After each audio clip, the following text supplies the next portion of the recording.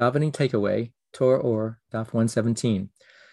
In this Daf, the Mimer continues the theme of how Hashem in his highest levels comes down into the lowest levels into this world and even the gullus of this world in order for a great elevation.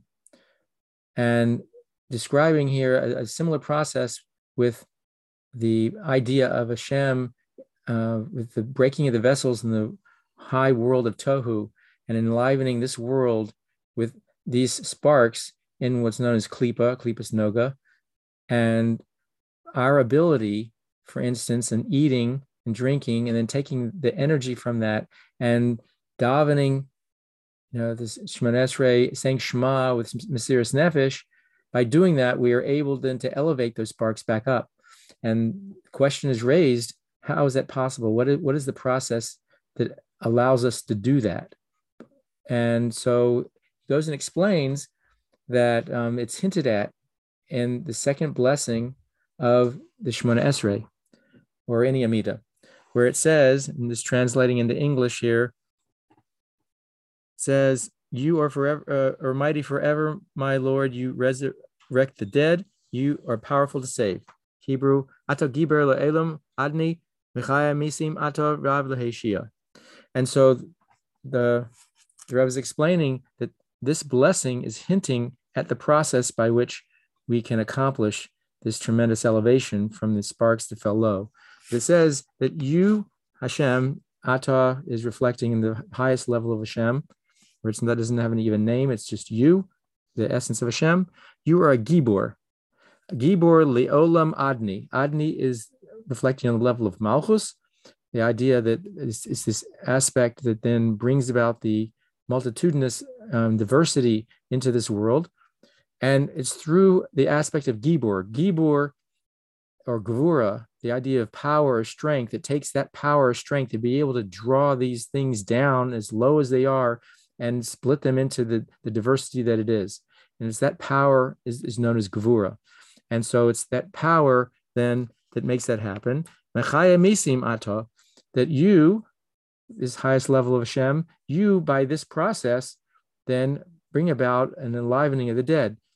The Mimer explains that death, or the dead ones, are those sparks, those very holy sparks that ended up coming so low that they were enclosed into klipa. The type of klipa we can deal with is called klipas noga.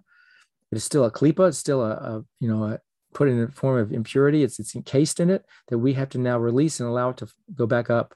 And so we, through this Hashem's process of bringing it all the way down, in that process, we find that the ability to mechaya the mesim, to re-enliven these dead things, which means allowing it to soar back up high and express itself in the godliness that it is and it came from. And the final little step here that describes how that can possibly happen is Rav Lahoshia. Rav, which means many. There's different kinds of saying many. There's Rav and there's Ribui and Rabos, plural, or Rabim, also plural, but it chose Rav.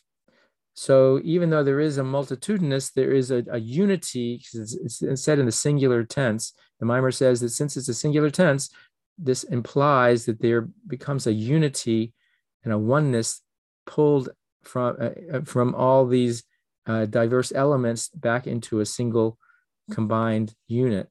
And that process, the ability to make that happen, that Hashem introduces into the world, then has its the Hoshia, that to save, salvation, to save these sparks and re-elevate them. And so we have, and we see another thing that the Mimer explains that reflects in the similar kind of thing in the after Baruch Hu, when we say Ma Rabu Masecha Hashem, Kulam Chachma Asisa, that that Hashem, your multitudinous, your diversity is amazing throughout all the different kinds of creations there are, physical and spiritual. And there it does talk about ribui, Ma Rabu, it's a plural.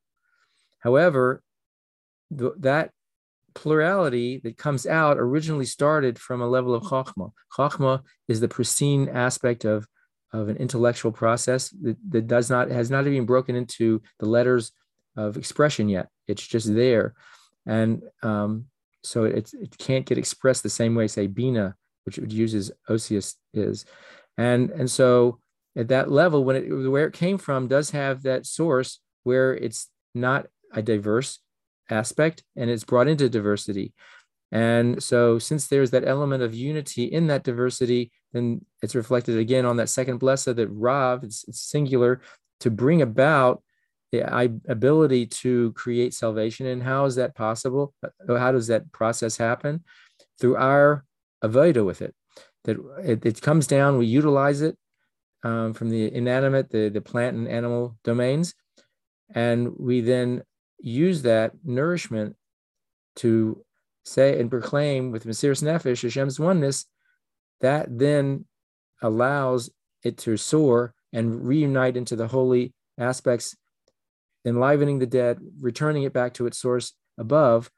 And so we see then the process of a tremendous jump, not just a step by step down into this world, into the klipas, and then by this process that we do, which Hashem has set up the mechanics for, we then shoot it high, not step by step, but send it back into its very high level.